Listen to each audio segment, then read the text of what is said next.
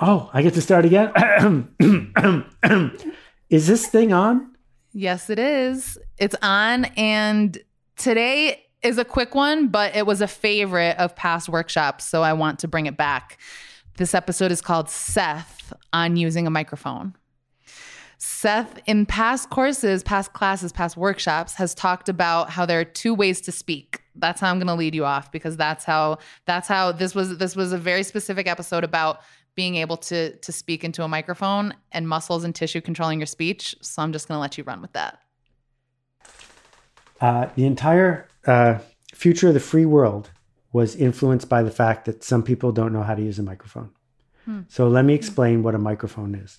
A microphone is a very, very thin sheet of material with some electricity hooked up to it that can feel vibrations in air and turn them into signals that go into your computer. Microphones are not similar to yelling. If someone is really far away, like, I don't know, Thailand, I can yell as loud as I want. They will not be able to hear me. But my microphone right now can pick me up talking at this volume and they can hear me fine. However, many people, politicians, business people, podcast hosts, as soon as they see a microphone, their brain imagines that someone far away needs to hear them. And so they tense up their upper rib cage. They tense up their neck muscles. Their larynx gets stressed. And everything about the way they talk changes. This would be fine, except A, it will wear you out. And B, it sounds like you're lying. It sounds like you're stressed. And so the lesson has to involve practicing talking with a microphone, not to sound like you're talking to your best friend. That would be an advanced thing. That would be great. But simply to realize that you're using electricity to help you get the message out. You don't have to be on defense. You don't have to shout, even shout quietly. You can accept the fact that the microphone is going to do the work.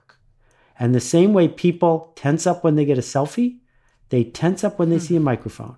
And only with practice are you going to be able to come to the realization that I am talking to Alex De Palma right now, 2,500 miles away, and I'm doing my best to talk to her like she's 3 feet from me. It feels like we're close.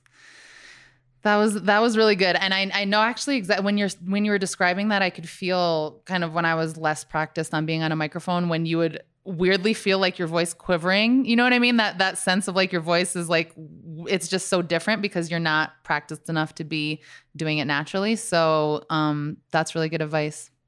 The true story is, I used to be able to record the audiobooks because I've recorded all my own audiobooks. I would go into the studio and I would do a 6-hour audiobook in 7 hours. And the producers were just stunned by this. But I could power through it, right? And then I couldn't. And I knew when it came time to record This Is Marketing that I couldn't show up and just get it done. So I persuaded the publisher to let me set up a recording studio to record 20 minutes a day and doing it over the course of a month.